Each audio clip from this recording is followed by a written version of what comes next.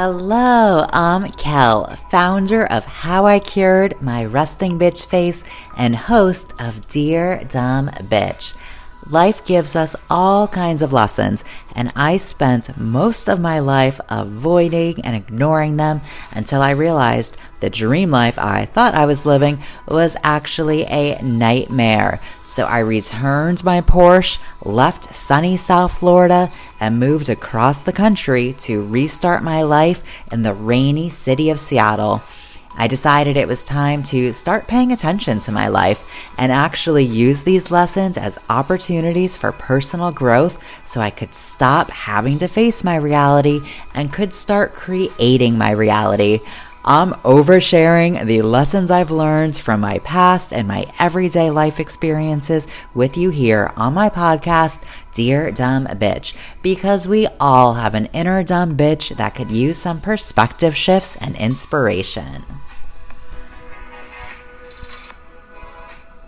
Well, hello. Fancy seeing you here. Welcome back to another episode of Dear Dumb Bitch. Thanks for joining me. I hope you're having fun and enjoying following my journey of life lessons on this expedition to become a more evolved dumb bitch. Sounds kind of like a vacation, right? Except we're trying to leave our baggage behind. Like, life is the vacation where you want to pack light. Have I mentioned I have a tendency to overpack? So I've had a few requests for topics, which is very exciting because I want to share ideas and information on things that you guys are interested in. So please send me a message on Instagram, send me an email, contact me in whatever way you like. But let me know what topics you are interested in so I can expand on them, and let me know if there are any other areas that you would like my dumb bitch perspective on. Anyway, on to today's entry. Today is kind of like a part 2 to the previous episode, which is episode 5, my self-care turned toxic. So we have a sequel of sorts. My first part 2 episode on the podcast, so that's exciting. It's the little things, right? Okay, part 2. Let's do this. So can we all agree that self-care is kind of trendy right now? And I'm so glad it is because it's really fucking important.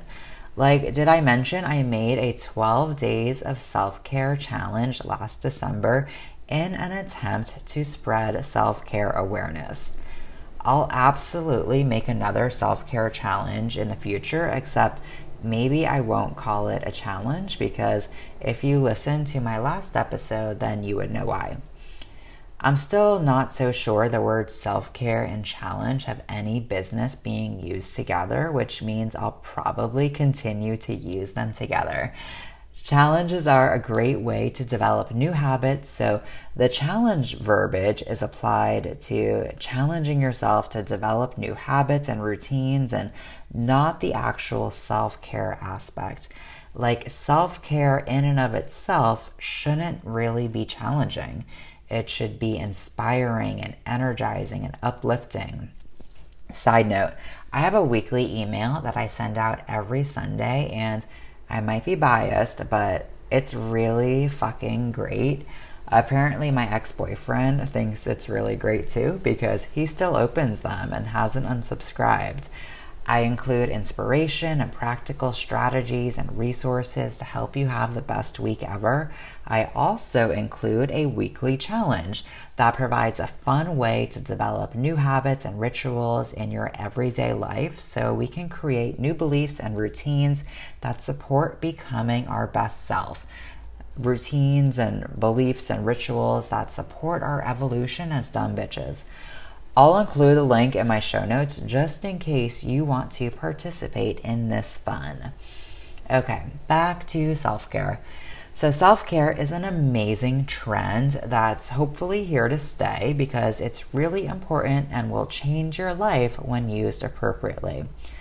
But I believe there's some confusion with self-care though, like a mild disconnect. And by mild, I mean major. And I say this because I noticed this disconnect in my own personal self-care routine when I realized I let toxicity infiltrate it. Now, we all have blind spots in our life, aka our default tendencies. Our default tendencies are how we show up without thinking. But what usually happens when there's a blind spot? Well, there's a good chance you fucking crash, that's what. Which is why it's important to identify our blind spots in life so we can minimize the risk of crashing as much as possible. So in the previous episode, which was like part 1 of this conversation, so if you haven't listened to episode 6 yet, I suggest you go back and listen to that now, because I mentioned in that episode that I realized my self-care kind of turned toxic, which means I identified a blind spot. And identifying a blind spot can make you feel a little uneasy at first. It's really no different than when you're driving. Like, have you ever looked in your side mirror to change lanes and didn't see a car and almost changed lanes, but then you physically turned your head to look and realized there was a car right there in your blind spot that you would have wrecked? You kind of get that holy fuck, that was close sensation that leaves you feeling weird and being overly cautious for a minute or two. I really like where this conversation is going, but I'm getting way off topic, so I'm adding it to my spreadsheet of topic ideas, so that way we can revisit it in a future episode. Okay, let's get back on track. So what's the first thing you think of when someone mentions self-care? Did you answer bubble baths and pedicures, or are you a psycho? I'm mostly joking, but bubble baths and spa days are definitely the cliche image a lot of the time when someone thinks self-care. And it's not wrong, but spa days don't always mean self-care, and self-care doesn't always mean spa days. Just like yoga and exercising don't always mean self-care. Okay, hear me out. Dear dumb bitch, self-care without intention is really just a glorified bubble bath. Self-care is less about tuning out and more about tuning in. You don't need more self-care. You need more self-connection. So let's overanalyze this. The real question that often gets left out a lot of the time in the self-care conversation is why? Not why self-care. I'm hoping we all understand why self-care is important at this time in our lives. Even I learned about this like yesterday. I'm mostly joking, but it was a more recent life lesson because, as I mentioned, I previously had no idea that you're supposed to take care of yourself. I thought you take care of other people and other people take care of you. Apparently, I missed the memo. So naturally, my next question was, how are you supposed to care for yourself? Like, how do you do this self-care thing? Is there some kind of instruction manual I can reference? I'll probably write a self-care for dumb bitches ebook one day. I just added that to my to-do list.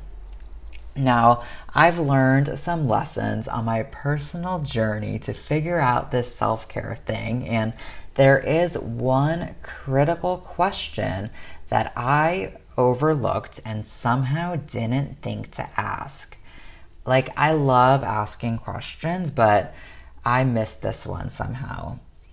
The most important question there is in regards to a self-care routine is, drumroll please. Okay, here it is. The most important question we need to be asking in regards to our self-care routine is, why? Why are we doing insert self-care activity? What's our intention? What underlying need is our self-care addressing? So self-care is a modality to nurture yourself and express self-love. So we need to be asking ourselves more questions to make sure this is actually what we're doing. Do the self-care activities that you're doing actually meet your underlying needs? Do your self-care activities match your self-love language? Do you even know what your underlying needs are? Do you even know what your self-love language is? I didn't, so I did some research and made a self-love language quiz, which I will link in the show notes just in case you want to figure out your self-love language. Again, all newer concepts for me, and maybe you too, but maybe not. If you aren't connecting intention with your self-care, then you're kind of missing the point and not receiving the full benefit of self-care, or worse yet, you're putting yourself in a vulnerable situation where your self-care could turn toxic. That's what I did. So I know what you're thinking. How do I connect with my intention? Well, that's a great fucking question, and I'm so glad you asked. How do you connect with your intention for anything in life? You connect with yourself. So let's reference my previous example from the last episode of how my self-care turned toxic by enabling my compulsive exercising tendencies.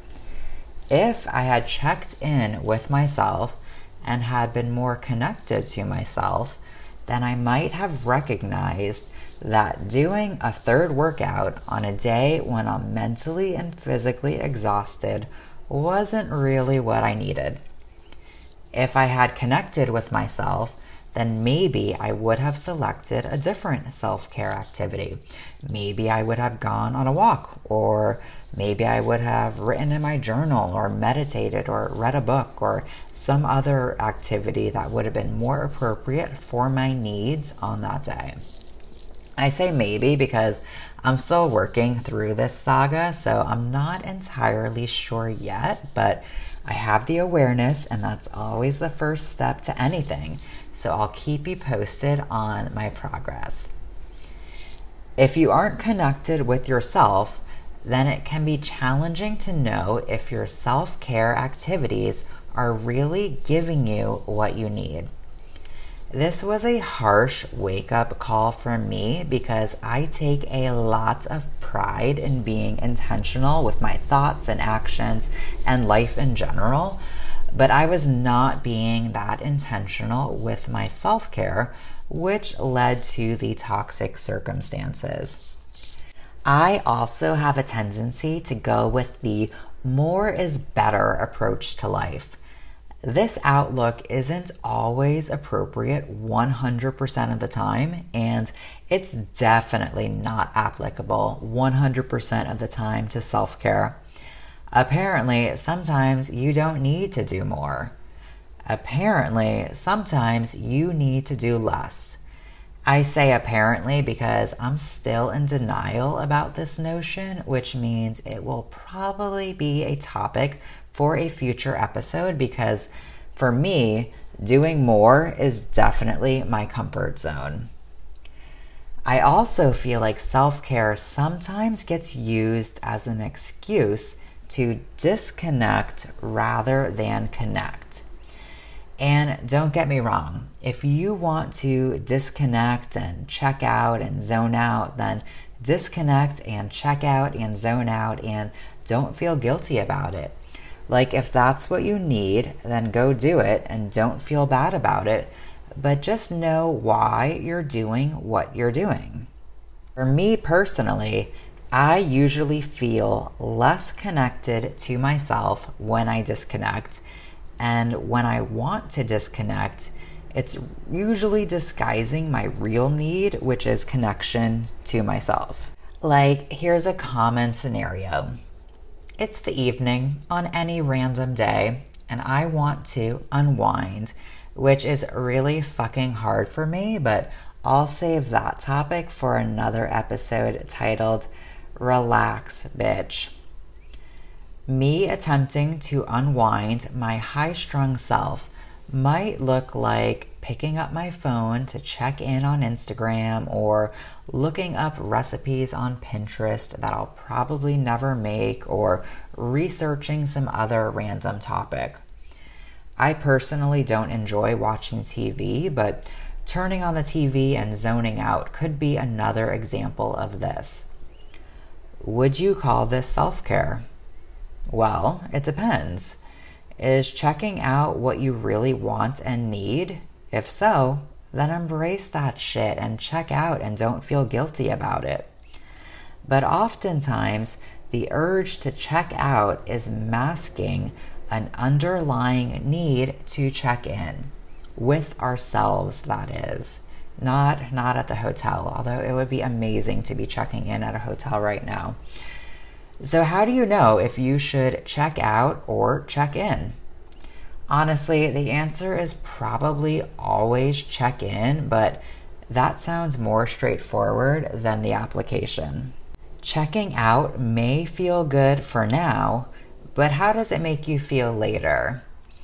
It's usually one of those instant gratification things, like it makes you feel good in the moment, but later on, not so much. So how do you know what you need? By how it makes you feel. If the self-care activity gives you energy and makes you feel good, then awesome, keep doing it. If it makes you feel like shit, like making myself over-exercise when my body needs rest does for me, then maybe it's not what you need. If mindlessly scrolling Instagram and pinning recipes on Pinterest or just zoning out on TV is making you feel good and connected and energized, then awesome. Keep doing it. But if you feel less connected and less energized after self-care, then maybe it's time to try some connection activities like journaling or meditating or a mindfulness activity, maybe reading, something like that. And I'm not suggesting to never check out or do those disconnection activities or that you always need to be in personal development and introspection mode. I'm not suggesting that at all. I'm suggesting you know why you're doing what you're doing so you can be intentional about it and find a balance that supports you so you can feel good. This is a challenging concept for me too because I'm still learning how to find balance in my life and I really like the all or nothing approach, but that doesn't always serve me. Okay, so let's recap. There's a few take-home messages from this episode, so let me package up your takeout. I know takeout messages aren't as delicious as takeout food, but maybe go get yourself some takeout and think about these takeaways. Self-care is important. Develop the habit of doing it. You deserve it. If you think you're too busy for self-care, then you need it more than you even know. If you don't know how, what, why, or where to begin, then please send me a message so I can help you navigate that. I got really lost with all of that at first, and I also used to be way too busy for myself, so I can share some insight on what I've learned in more detail to hopefully help you find your way. Be mindful of why you're doing the self-care activities you're doing so you can make sure they're actually self-care and meeting your needs and not a semi-toxic situation where self-care is disguised as self-sabotage. Think about why you're doing what you're doing and if the outcome actually matches your intention both now and later. Notice how you feel after.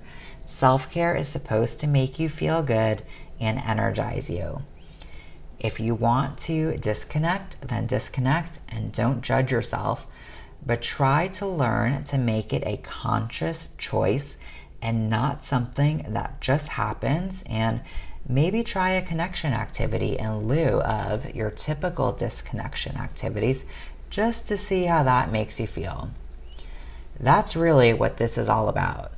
Becoming aware of your default tendencies and understanding why you do the things you do, and then becoming aware of what you really want and how you feel and how you want to feel, and making sure everything is aligned and congruent so you can decide how you want to experience this party of life. Like, plan your party, dumb bitch. That might need to be an episode. So here are some prompts that you can use for journaling or even just thinking about. But I would encourage you to try journaling if you haven't already, because there's something really powerful about writing shit down. Dear dumb bitch, how does your current self-care routine make you feel? What is your self-love language? What makes you feel more connected to yourself? How do you know if you should do more or less? Well, that's it for today. Thanks for sticking with me until the end. I appreciate your commitment and I appreciate you more than you know. Don't forget to subscribe and follow this podcast, and it would mean so much to me if you would share it with a friend or two or 7. If you want to learn your self-love love language, then click the link in my show notes for the quiz I created. If you want the additional journal prompts, then click the link in the show notes and I'll hook you up. Hook you up? Why did I just say that? Whatever, it's fine. I'll be the dealer of journal prompts, the journal prompt plug, the Pablo Escobar of personal growth. Oh man, this is getting weird. I should have ended this like 32 seconds ago, but now is always the perfect time for anything. So toodaloo and see you soon. Until next time, I love you bitches so much. Now go love yourself and have the most beautiful day.